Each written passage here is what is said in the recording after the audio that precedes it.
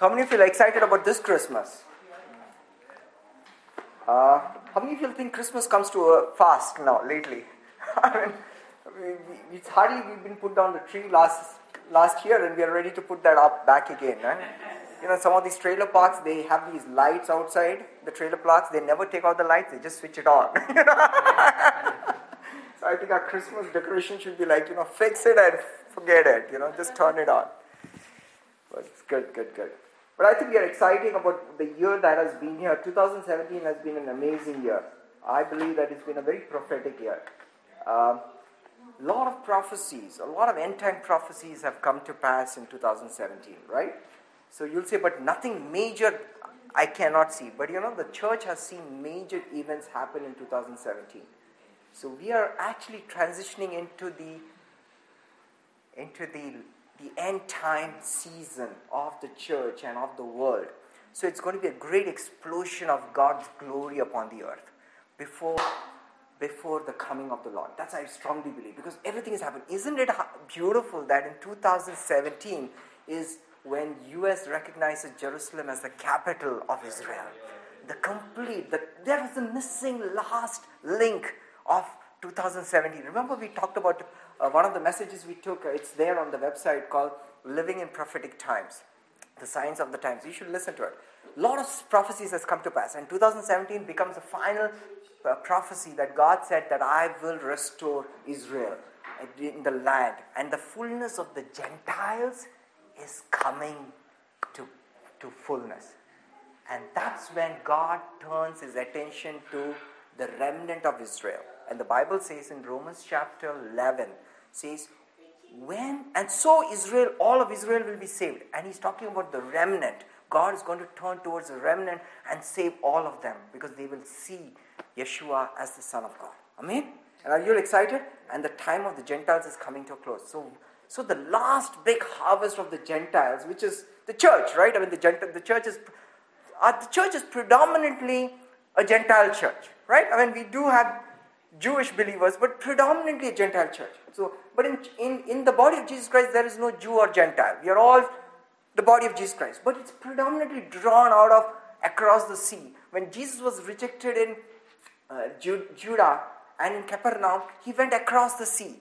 And a lot of the Gentiles, and he went to Samaria, all the Gentiles started following him, which is a picture of what Jesus was going to do after resurrection.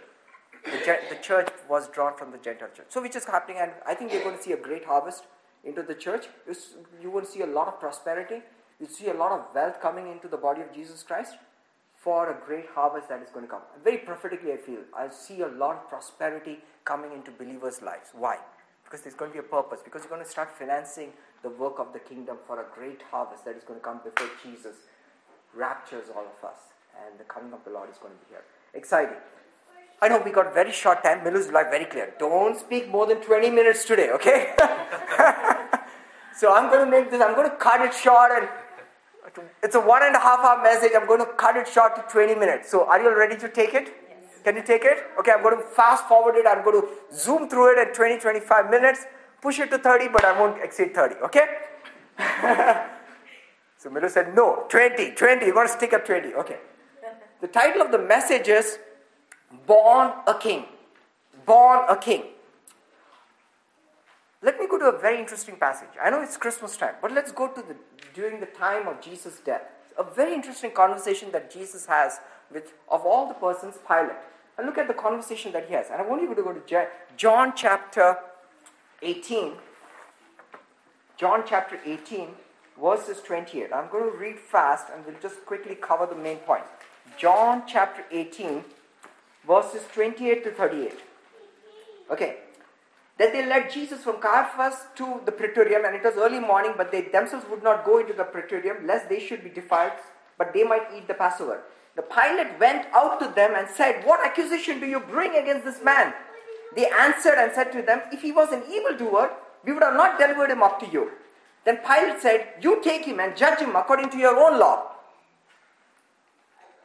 Therefore the Jews said, it is not lawful for us to put anyone to death. So now they are taking him to Pilate. And all Pilate wants to know is, what is the accusation? Because he is now standing as a judge. What's the accusation? So guess what accusation they told him? They can't tell him that Jesus told that he is the Son of God. That doesn't make any sense to a Roman law. What difference it makes? You're a son of God, son of Zeus, son of Jupiter, who cares? So you guess what accusation they told Pilate about Jesus? Because they want Jesus to be put to death. So they need to give a valid, legal accusation. So look at the accusation. When Pilate entered the praetorium again, called Jesus and said to him, what? Are you the king of the Jews? Guess what? Who told him that he's the king of the Jews? The Jews. Why? Because that is treason against Caesar. Got it? I mean, there's no point telling him that Jesus said he's the Son of God. They knew what to use against Jesus before Pilate. So legally, they're bringing a very legal accusation against Jesus. He said he is the king of the Jews. So Pilate comes and repeats the same question to Jesus. He said, are you the king of the Jews? Wow, look at Jesus' response. This is very powerful. Jesus answered him and said, are you speaking for yourself about this? Or did others tell you this concerning me? Jesus is so cool. He's like, are you telling this? Did you kind of... If you say that I am the king of the Jews, guess what? You're ready to get saved. I mean, when you say you are the king of the Jews in faith, that's salvation. That's salvation. So Jesus is saying, hold it. Are you getting ready to be saved? Are you telling this about yourself, or did somebody else tell you about this? So Pilate, look at his response. He so missed it. He could have got saved. He could have if he only knew. For eternity he will be thinking about this. If only if I knew. Okay, say, are you speaking of this about yourself, or did others tell you concerning me? Pilate answered, am I a Jew? Oh, I wish he would have said, because God was going to make the Jew and the Gentile all part of the nation of Abraham, isn't it? In Christ Jesus, we all are Jew now, right? We are all, what's the word? That which is cut off and planted? What is that word? Botanical word. Not transplanted. Grafted. We will all be grafted into this tree of Israel. Hallelujah. So am I a Jew? Your own nation and the chief priests have delivered you to me. What have you done? Now Jesus answered this question. What's his answer? My kingdom is not of this world. If my kingdom is of this world, my servants would fight so that I should not be delivered to the Jews. But now my kingdom is not from here. That brought up a big problem. Now if you're standing in accusation of being called a king, the last thing you should be talking about is you don't go and tell, let's talk about a kingdom. No. Hold it. You are just going to be accused that you are going to be a king against the violation of the Roman law, that Caesar is the only king. You don't talk about kingdoms. So the moment he used the word kingdom, Pilate, very sharp. He's a judicial guy, judicial mind. He doesn't care about all the hanky-panky theology, from here, from there. He doesn't care all that. Look at his question. Pilate therefore said to him, are you a king then? Because he doesn't care. You're the king of the Jews, king of the Indians, king of the Chinese, because Rome controls the world. Whose king are you? So are you a king then? Answer the question. Look at Jesus' response. Jesus answered. Look at this powerful Christmas. This is the Christmas story out there. You say, rightly, it's in italics, you say that I am a king. Wow. This is Jesus' own words. He says, I am a king. How many people are in his kingdom, by the way, at this point of time? How many people are in his kingdom at this point of time? No one. Zilch. There is not one guy, one person in the kingdom of Jesus right now. In the world. There's not one person. But yet Jesus says what? I am a king. Powerful. Look at next question, next statement. For this cause I came into the world. Wow. When somebody says, I came into the world, what does that imply? He wasn't here. He came. That means he pre-existed before he came, isn't it? If I say, tomorrow I'm coming to Dallas, means what? You are there somewhere. Okay. If I say, tomorrow I'll materialize in Dallas, I mean, that's different. If I say, I came to Dallas, means I pre-existed somewhere else before this event, isn't it? So the word came implies divinity. Because he's not saying, I came from India or I came from Europe. I'm saying I came into the world. That means you were somewhere outside this world somewhere. So suddenly you are who? You are God.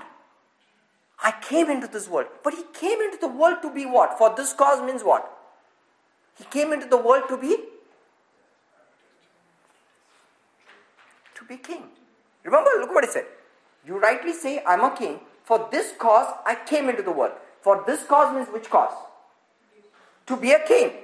So he came to be a king into the world. Like, look at the next word.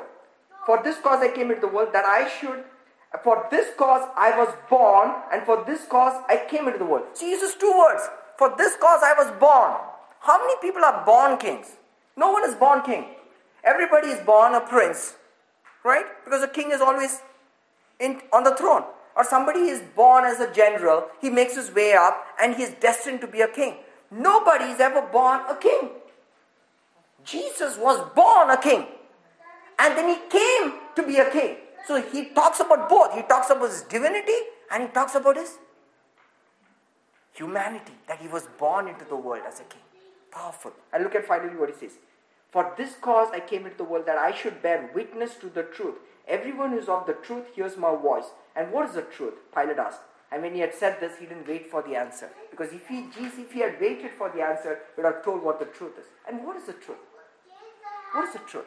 The truth is, Jesus came to bear witness to the truth that Jesus, has a kingdom. And I am going to have a big kingdom. And you and I can be part of the kingdom by my righteousness, not your righteousness. Make sense? And my blood will wash you clean, and I will make you a king. Right? So he says, okay, so now here is a problem. Have we settled this, that Jesus came into the world to be a king? In Jesus' own words, for this reason I came into this world. Okay? Now let's go back to the birth of Jesus Christ. Quickly. Let's go to Matthew chapter 2. Let's go to Matthew chapter 2. Matthew chapter 2.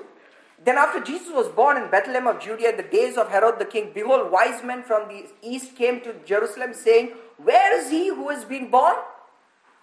King of the Jews. So he was born king. Okay, let's look at what he says. So in the days of Herod the king, wise men came saying, where is born the king? In the days of another king, if news comes, a king is born in the kingdom, is that good news or bad news? It is not good news. In the days of an existing king, there is another king that is born. It's not good news at all. You know, there's a Lion King. Have you seen the Lion King thing? Okay, there's a song in that. In the jungle, a mighty jungle, the lion sleeps tonight. In the jungle, the mighty jungle, the lion sleeps tonight. Now somebody can sing the rest of it?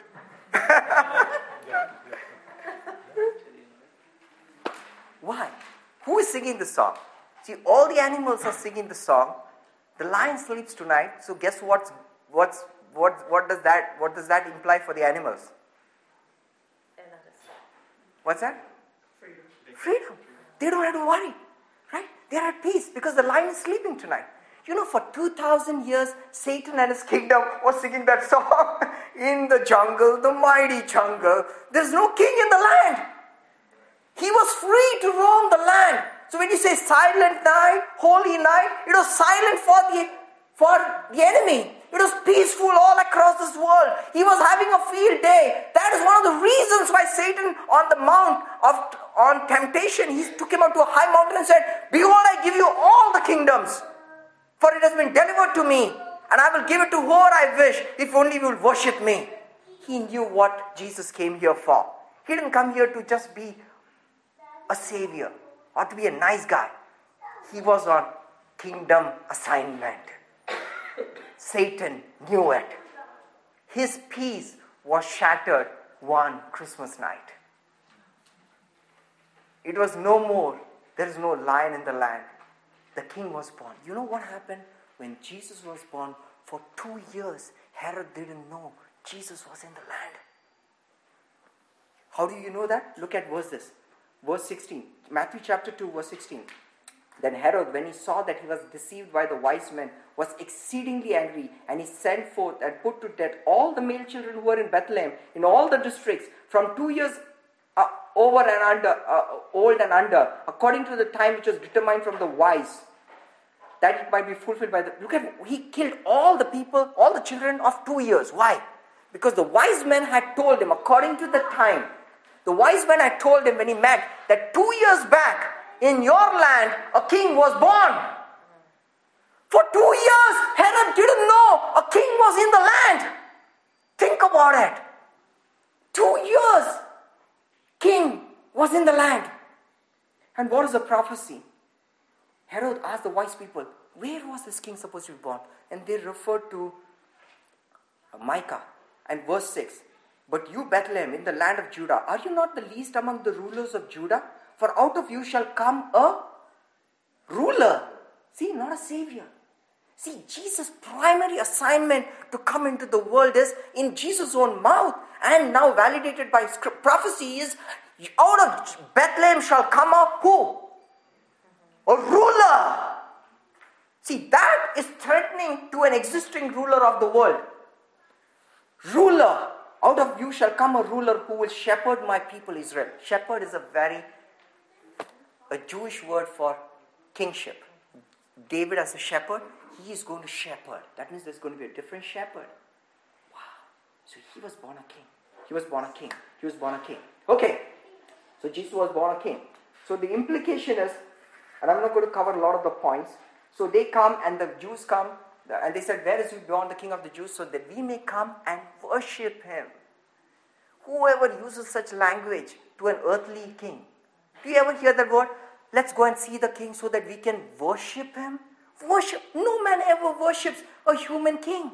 So they knew that this is not a human king. It is the God who became king. That is why Herod knew immediately that this is referring to Christ. In Christ, the meaning in Hebrew is Messiah. Means a king who was prophesied in the Jewish lineage who would be a king and who would be a God king. Perfect. So only one Messiah can be a God king. And he came. Amen? Now let's go back too quickly. So the first message that came to Mary. Let's go to Luke chapter 1. Luke chapter 1. Quickly. Let's go to Luke chapter 1. Luke chapter 1. Luke chapter 1. So the first prophecy to Mary about her birth. And look at what the angel Gabriel told Mary. Rejoice, highly favored. Luke chapter 1 verse 28. And having come in, the angel said to her, Rejoice, highly favored one, the Lord is with you. Blessed are you among women. And when she saw him, she was troubled considering the manner of greeting this was. And the angel said to him, Do not be afraid, Mary, for you have found favor with God. And behold, you will conceive in your womb and bring forth a son, and you shall call his name Jesus. Correct? So the focus should be here that he will save his people, isn't it? Right? That's what we thought should be the first primary purpose that Jesus came here for, right? But look at how the angel says, For you shall call his name Jesus. He'll be great and will be called Son of the Highest, and the Lord God will give him the throne. See, the assignment is, he is going to be a king. He's going to get the throne of your father David. Look at the next verse. And he will reign over the house of Jacob forever. And of his kingdom there shall be no end. Talk about a kingdom that never succeeds. There will be how many politicians who love that verse of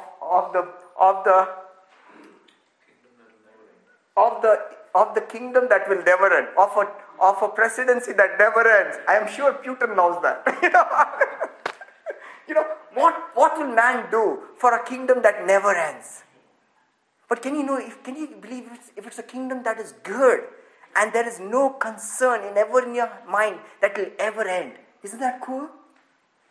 Jesus came for a kingdom. So when did that kingdom start? When did that kingdom start? The kingdom can only start with the appearance of the king. So isn't that so? When did John started preaching the kingdom of God is at hand? Do you know when? When did he start preaching the kingdom of God is at hand? He started preaching the time of Jesus' baptism. The moment Jesus appeared in the land as a full-grown man is when John started preaching the kingdom of God is at hand. Makes sense? How can you preach the kingdom of God is at hand when the king is not around? You see? Have you seen honeybees, right? You take the queen out of the honeybee and put it around somewhere else, guess what happens? Where does the kingdom move? Wherever she is. Have you seen that? You know how they divide honeybee hives? Right? Have you tried to divide a honeybee hive with just one queen? Impossible. You cannot divide a honeybee hive with just one queen. They always will get a queen, but they want to divide the hive because this queen needs to have more workers, right? So they will take this one queen, put it in one thing, and then take a few workers and put it there. And guess what? It will start driving all the bees into the queen. The king is in the land. The moment the king was in the land, John started preaching, the kingdom of God is at hand. Why? The king is in the land. The king is in the land. Let's go quickly. So we know that Jesus is the king of his kingdom that reigns that never ends. It's interesting. And just a side note. Here it says the kingdom of his kingdom it shall never end. The first time the word kingdom is used in the Bible refers to not God's kingdom, refers to the kingdom of a man called Nimrod, which is a picture of the Antichrist. He said, this is what it says of his kingdom. And this was the beginning of his kingdom. And God was telling, and the Holy Spirit was telling me, he said, Anil, the beginning of Satan's kingdom is marked, and so is its end.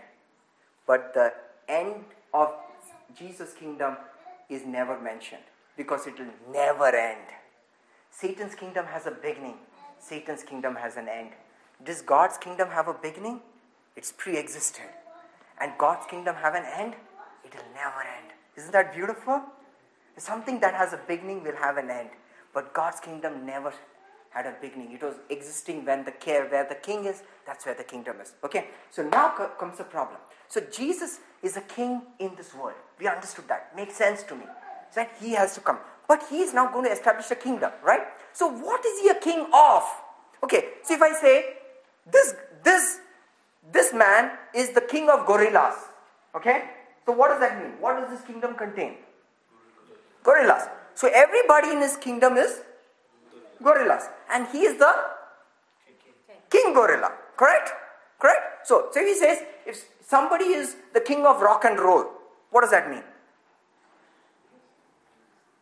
What does that mean? That means he's the best rock and roller that ever is. Elvis Presley, right? King of rock and roll?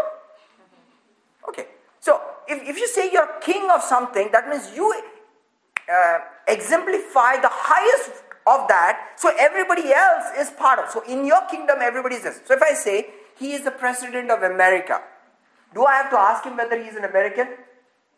No. So what about the nation that he rules over? Are they all Americans? Right? So he is a president of America, that means he is the chief American, right? He's a chief American officer. So when he says he's a king, so who is Jesus? What is Jesus a king of?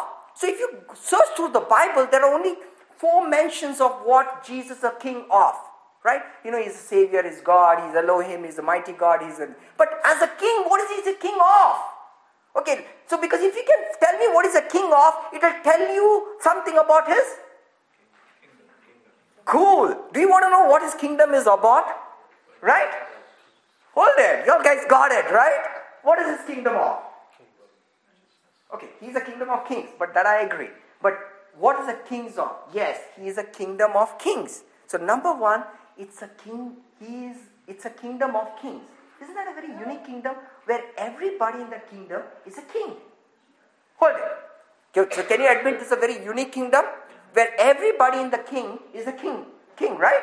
You don't have too many kingdoms where everyone is a king. I don't think there's ever existed in the history of mankind where a kingdom is made of all kings. What a concept. What a concept. That is why he is called King of Kings. Got it. So that title now makes logic, right? Because it's not theological, I feel so good about this King of Kings, or let's worship him King of Kings. He's King of Kings, and who are you? I am just a wretched sinner. Hold it. Doesn't connect.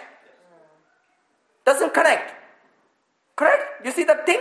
It's very important to know that if he is a King of Kings, that all of his kingdom is full of kings. Do you agree that? Is it settled in your heart that that kingdom is full of kings? Okay, number one. Number two, he says, he is a king of glory. Psalms chapter 24. Who is this king of glory? Glory means has to do with righteousness. That means glory means good opinion. How do you know glory means good opinion? So Jesus used an example, and think about this. I'm telling you, you all guys need to get this in your head. Because when you see the word glory, glory, glory in the Bible, we always think of 100,000 watts of soft, warm, ambient yellow light. That's how you think about glory. Warm, oozy, busy, light round people or ethereal something. No. Jesus is very practical about glory. He said, when you do your charitable deeds before men, right, you receive your glory from men. And they have had their reward. So Jesus defines glory as what? What? Others' good opinion. So when Jesus says he is the King of glory, means what?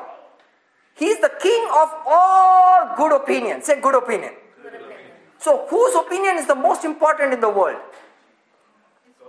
God's opinion about you. If God thinks you are the best thing since sliced bread. I mean, that's such a stupid example. But I'm saying I don't know why people use that word, but what does sliced bread got to do with the best thing? There are so many better things than sliced bread, right? What I'm saying is, so good. That means he's the King of glory. That means he's got the best opinion of all. That means of all the good opinion of all the people, Jesus is the King. That's why the Father's voice at his baptism said what? This is my beloved Son in whom I am well pleased. That's called glory. See, glory is not light shining on Jesus. It's that God's opinion about Jesus. That is why in John chapter 17, Jesus said, the same glory that the Father has of me, I have given it to you. That means the Father has the same good opinion about you that he has about me. Think about it. So that qualifies for the second thing. You are a kingdom of kings, which settled. Number two, you are the kingdom of means what? All of the people in his kingdom have the same glory that Jesus has. That means the same good opinion of that the Father has of Jesus. All the people in his kingdom, the Father has the same good opinion about them. Isn't that cool? Isn't that cool? Look at the concept, man. Hey, what a deal! What a deal! That means you don't have to earn this, right? Okay. This is getting more exciting. I mean, you'll be so blessed when I say the next one. Then the Bible says he's a king after the order of, he's a priest after the order of Melchizedek, or translated king of righteousness, king of peace. Where do we know that? It's in Hebrews chapter 7. You don't have to go there. Paul explains that. Write it down. Hebrews chapter 7. Melchizedek.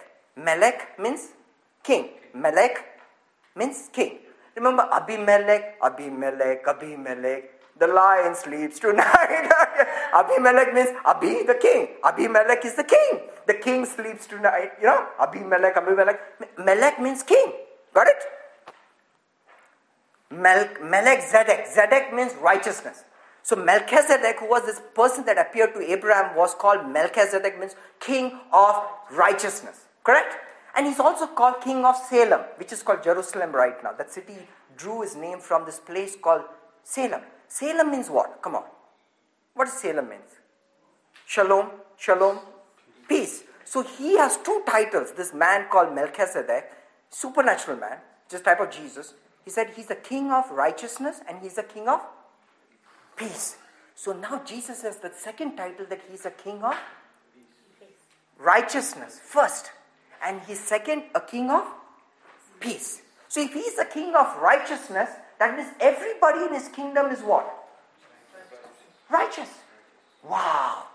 That means all of you are righteous. Because he cannot be a king of a kingdom that is not righteous. Then he's not part of that kingdom. That means you're not part of that kingdom. So you are all righteous. Second, you're king of peace. That means what? To you in that kingdom is constantly what? Peace. So that is why Paul said, this is what he says. The kingdom of God, Romans chapter 14 verse 17. Write it down. Don't go to it. Romans chapter 14 verse 17 says, the kingdom of God is not eating and drinking. He's talking about the religious eating and drinking. Like, I don't, you know what, I don't eat vegetables, I eat only good food. You know, I follow fasting, I eat that. A lot of religion is associated with eating and drinking. Did you notice that? In all the religions, Islam, Hinduism, in Christianity, eating. There's a lot of eating involved. Oh, I fast from this time, from the Lent, I don't eat. And Paul handles that in Romans chapter 14. And this is how he concludes. He says, the kingdom of God is not eating and drinking. That means you cannot get into the kingdom by eating and drinking your way in. The kingdom of God is righteousness, peace, and joy in the Holy Ghost. Look at it. Righteousness. That means you cannot get into the kingdom unless you are righteous. So he starts righteousness first. So righteousness, what happens automatically? If you're righteous and you're part of the kingdom, peace, and then you have joy in the Holy Ghost, right? You cannot get into this kingdom unless you are righteous. Okay, so now Jesus has a problem. I'm going to sort this logically I hope you understand this. Here's a king who's arrived on the earth. He's perfectly righteous. He's a king of righteous. But Proverbs says a very interesting concept. Proverbs says a king's... read Proverbs chapter 30 verse 31.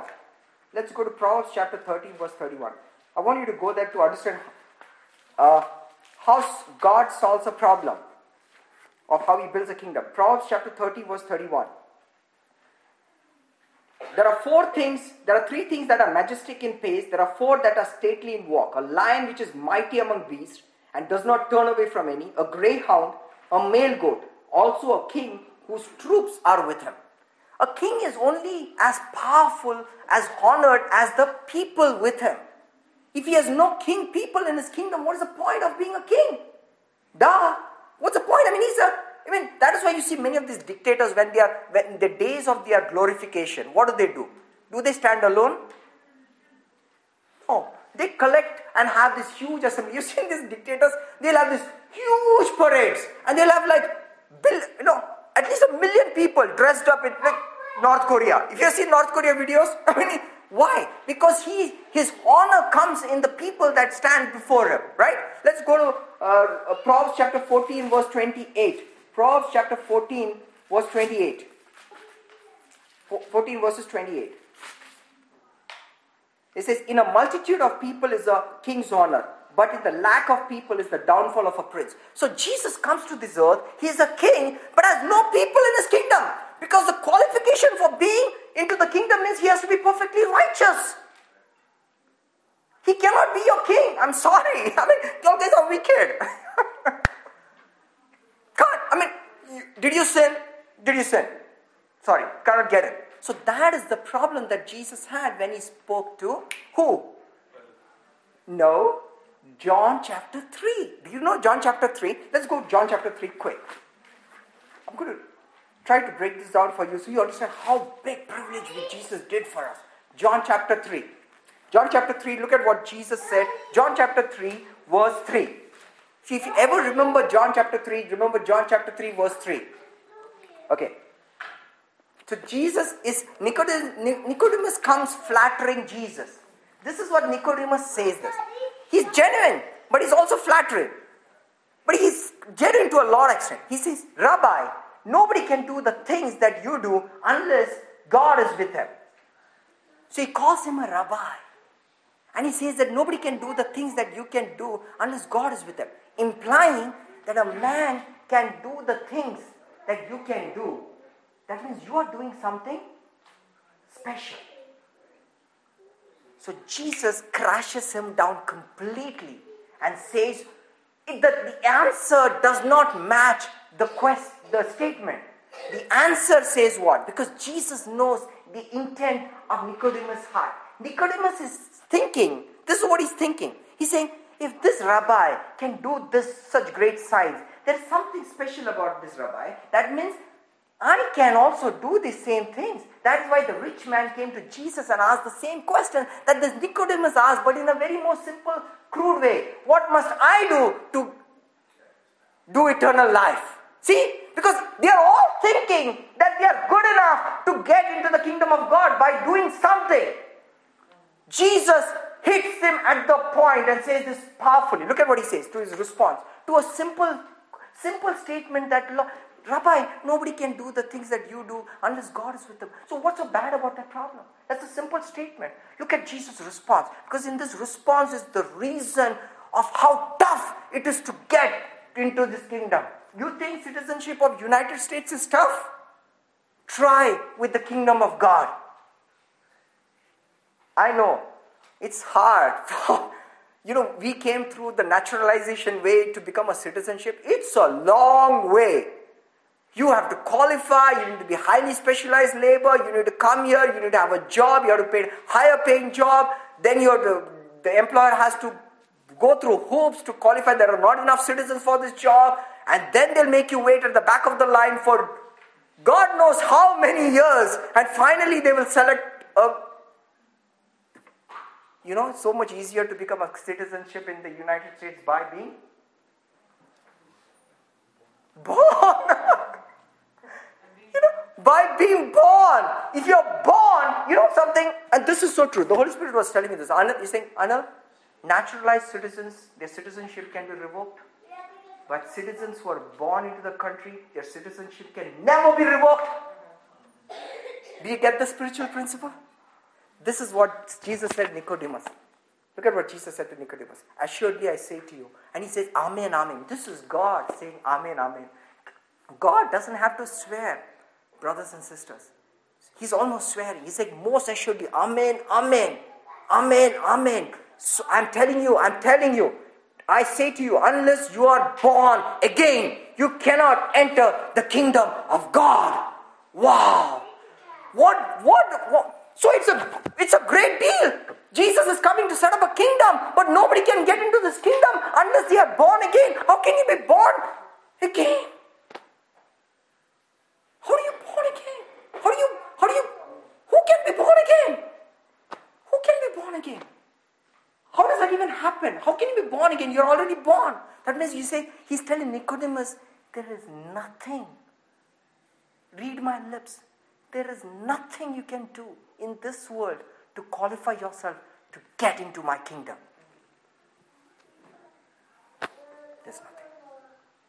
There's nothing. But yet Jesus says, if you believe that God sent His Son, and whoever believes in Him shall not perish, God says, he shall have eternal life. He will be born into the kingdom. Isn't that so cool? Now we are born. Guess what? So what are we born now? We are born righteous. Now let me question. Isn't that a comfort fact? If you cannot lose your citizenship just because you're born in it, let me ask you a question. Do you wake up every day in the morning trying to be an American? Think about it. Do you wake up in the morning every day trying to be an American? How many of you will wake up in the morning saying that today I need to be an American? How many Christians wake up in the morning trying to be righteous? Hey,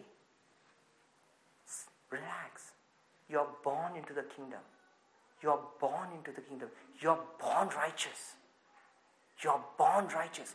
And Jesus said, I have come into the world to bear witness to that truth. And he who is of the truth hears my voice. And now Pilate asked them a question. What is the truth? How many of you know Pilate asked that question and didn't wait to listen to the answer? Do you know? You know, Jesus answered that question at the end of the Bible in Revelation chapter 1. And you want to read that? Do you want to read that? Let's read that. I want you to go to Revelation chapter 1. And this is what he says. John to the 7 churches which are in Asia. Revelation chapter 1, verses 4. Grace to you and peace from him. Now this is the Lord Jesus speaking. Grace to you and peace from him who is and who was and who is to come, and from the 7 spirits which are before his throne, and from Jesus Christ, the faithful witness. Remember, he said, I've come to bear witness to the truth. Now Jesus is going to bear witness to the truth that Pilate wanted to hear about, right? But you get to hear this, because what Jesus told Pilate, he who is of the truth will hear my voice. So Pilate was not of his truth, so wouldn't want to hear the voice. Is that cool? But you are of the truth, and therefore today, Jesus knows about it. 2,000 years later, in this day, in a small life team, in a group in Texas, Carrollton, my people will listen to the truth. And what is the truth? Look at what it says. From Jesus Christ, the faithful witness, the firstborn from the dead, and the ruler over the kings of the earth. He's now telling you what? Who are you? You are king. You're kings of the earth. To him who loved us and washed us from our sins in his own blood and has made us kings and priests to his God and Father. To him be glory and dominion forever and ever. For how long has he made you king? How long has he made you king? Come on, how long? How long has he washed you from your sins? How long will you stay an American? I don't know. But how long will you stay in the kingdom of God? An everlasting kingdom that shall never end. Are you happy to be a king of righteousness? Does it make sense? Does it make sense? I'm going to close. You know, Satan knew that this was a kingdom deal. That's why he said, I'll offer you all the kingdoms. Jesus didn't take it. Didn't take it. Didn't take it. You know, James and John, his mom came to Jesus and said, make my son sit on your left and right hand. Because they know they were talking about what?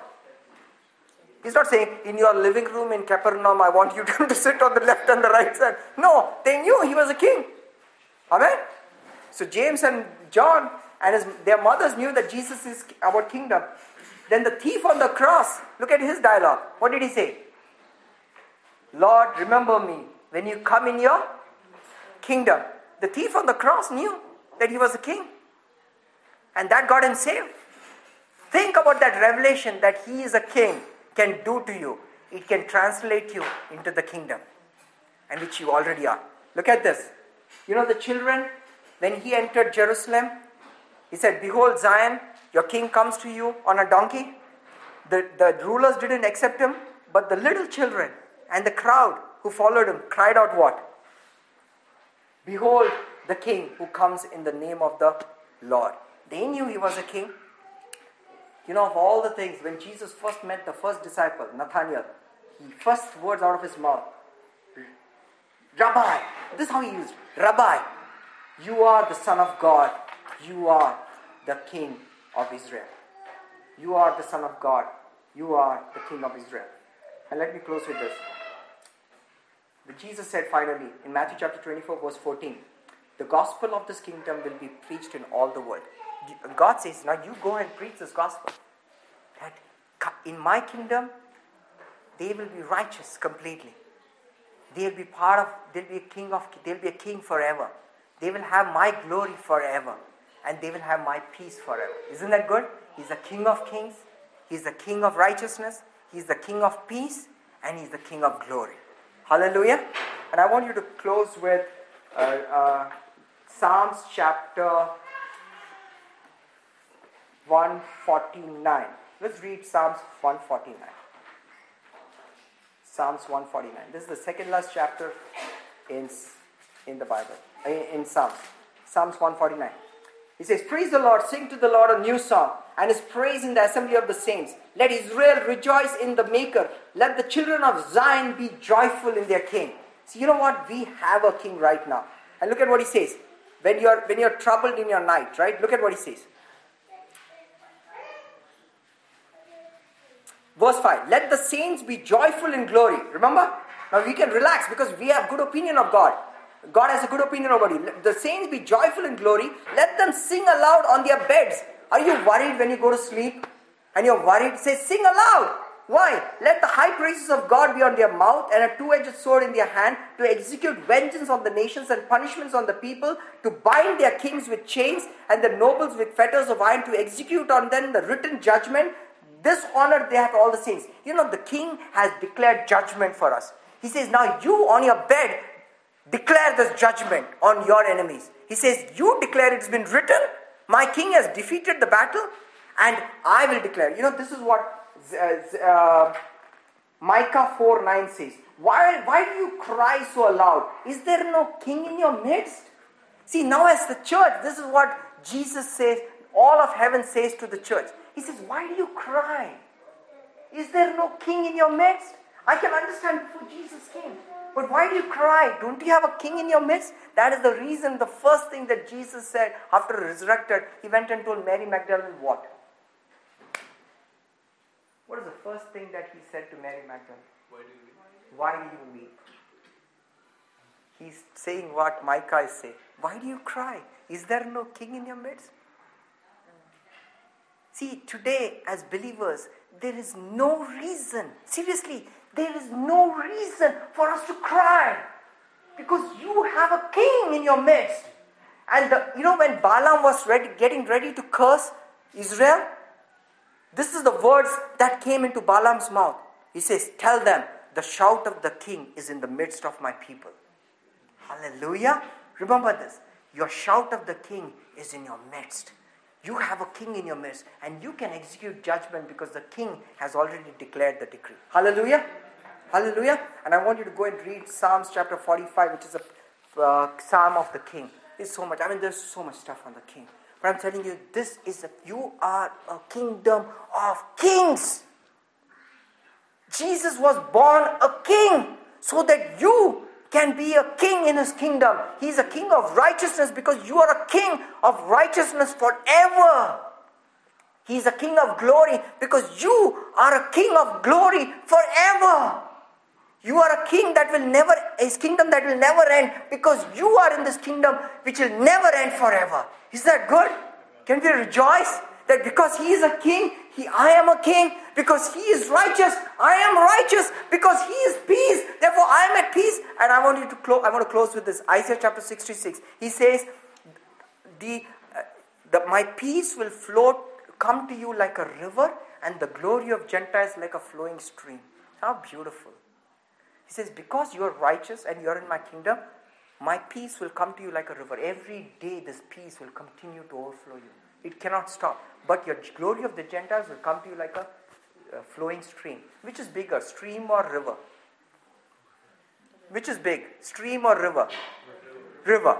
So peace will come to you every day like a river. You cannot stop it, right? But the glory of the Gentiles will come to you like a stream. What is the glory of the Gentiles? What is the glory of the Gentiles? Remember what Jesus said, these things the Gentiles seek after shall be added to you, but you seek the righteousness of the kingdom, his righteousness. Because now we are made righteous in Jesus, guess what? The glory of the Gentiles will come to you like a flowing stream every day in 2018. Are you ready to receive it?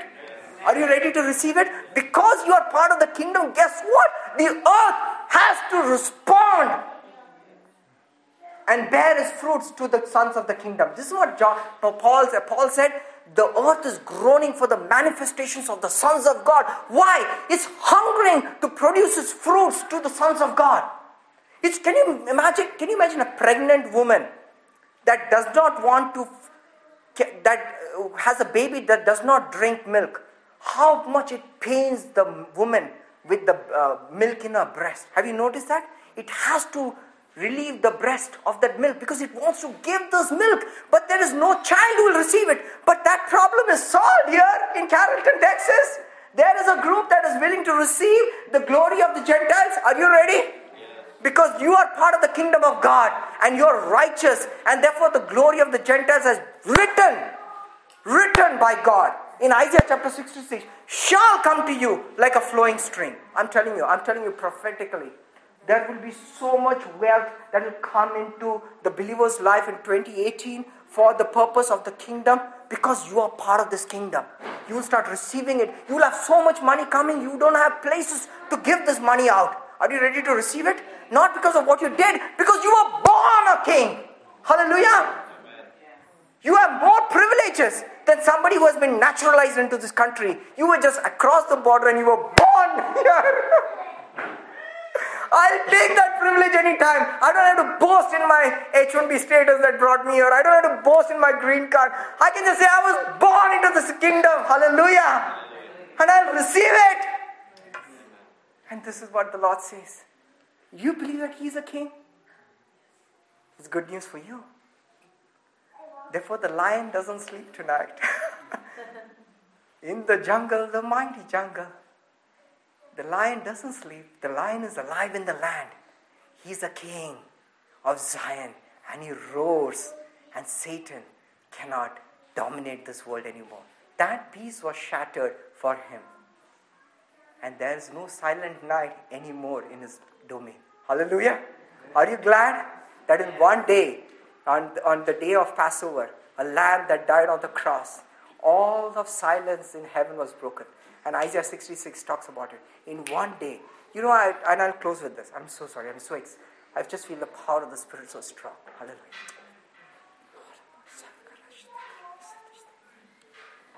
Hallelujah. I think this is such a prophetic power here.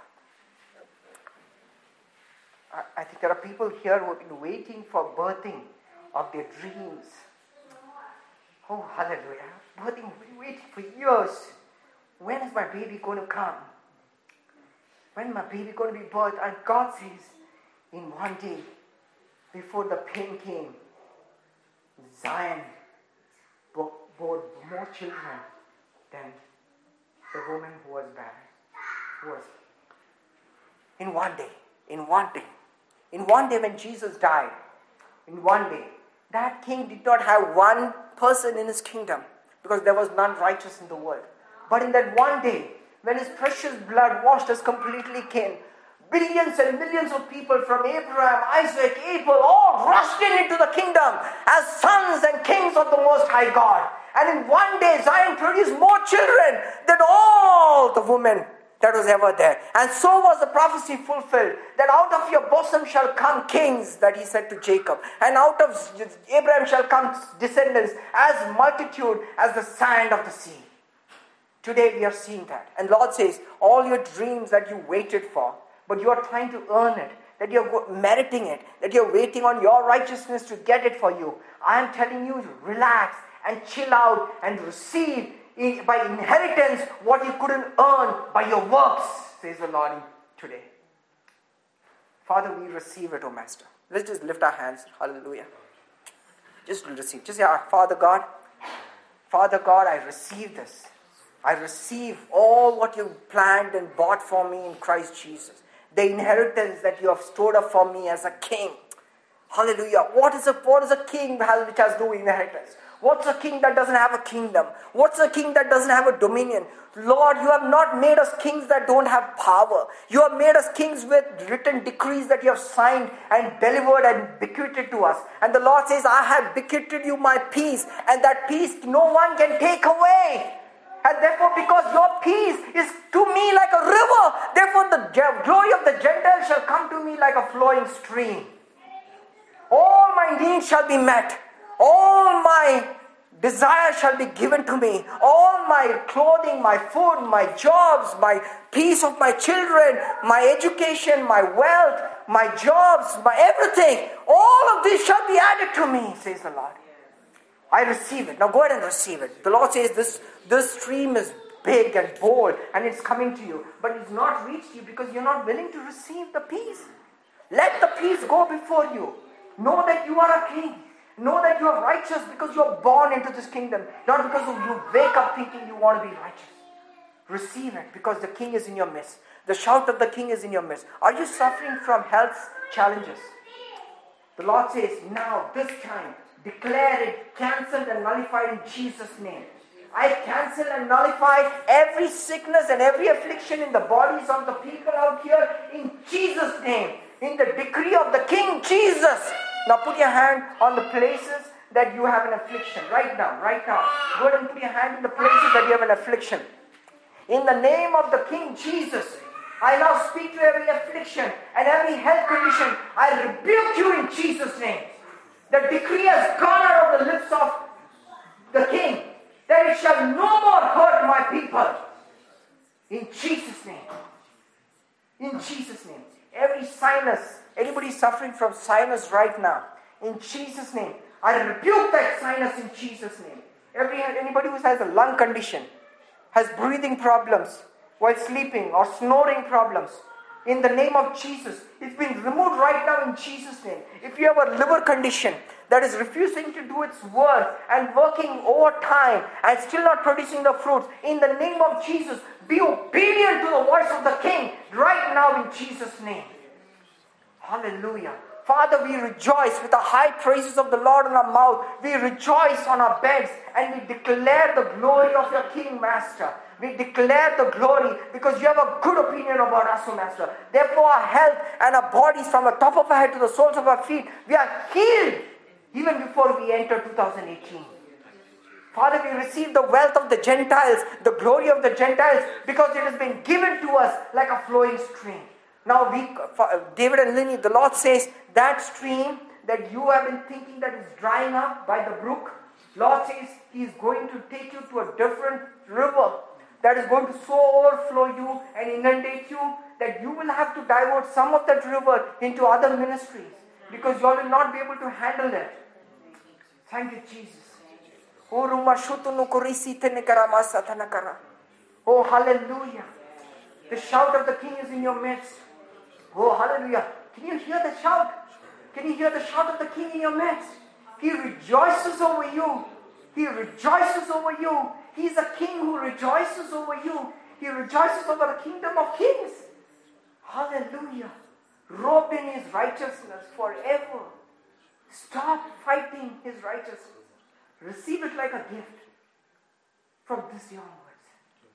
Oh, hallelujah. Father, we pray for a tremendous spirit of healing into this house. We see healing going forth and replenishing and repairing all things. Oh, thank you, Jesus. Thank you, Jesus. I worship you. Let's just glorify the Lord. Glorify the Lord. Glorify the Lord.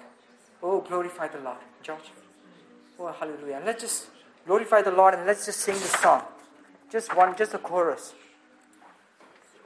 Oh, come, let us adore. Come on, let's just stand and let's just worship the Lord. Let's just worship our King. Let's just worship our King.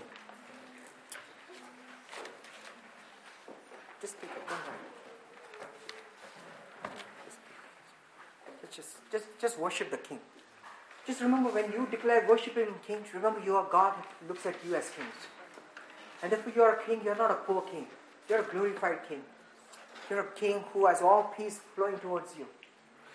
Hallelujah. Hallelujah. Just the worship. Just as we sing that chorus. Hallelujah. Praise you, Jesus. Thank you, Master. Father, we just worship you. We just glorify you. We bless you. Oh, we glorify your name, Master. We worship you, Lord. We thank you for this gift. We thank you for this gift, Master. We thank you for this gift. Thank you for this kingship, Lord.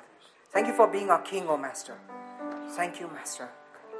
Thank you, Master. Thank you, Master. Thank you, Master. Thank you. Come, be faithful, joyful and triumphant. Oh, come ye to Bethlehem.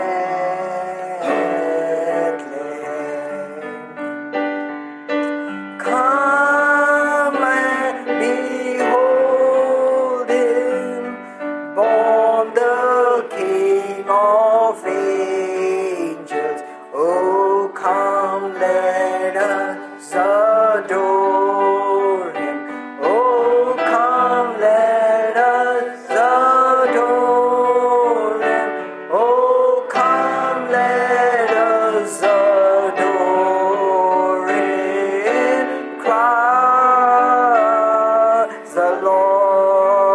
sing, for He alone is worthy. For He alone is worthy. For He alone is worthy. For He alone is worthy. Christ the Lord. Father, we thank you, Lord. Thank you for this time. Thank you for your word, O Master. Father, we receive the engrafted word, Lord, gladly. And our Father, pray that it bears much fruit in our lives, O Master. Lord, bless all our gatherings and our fellowship and all our families, O Master. Even the ones who are not here, O Lord. Oh, we thank you, Lord. You're glorified in our praises. You're glorified in our midst. For you are our King. And you have given us this kingship as a gift. And we cannot earn it. We cannot do anything to merit it. But we thank you for that, Master. Thank you for this, Master. Bless all the rest of the time. And be in our speaking and in our fellowship. In Jesus' name we pray. Amen. Amen. Amen. Amen. Amen. Praise God. Thank you, Jesus. Thank you, Master. Thank you, Master.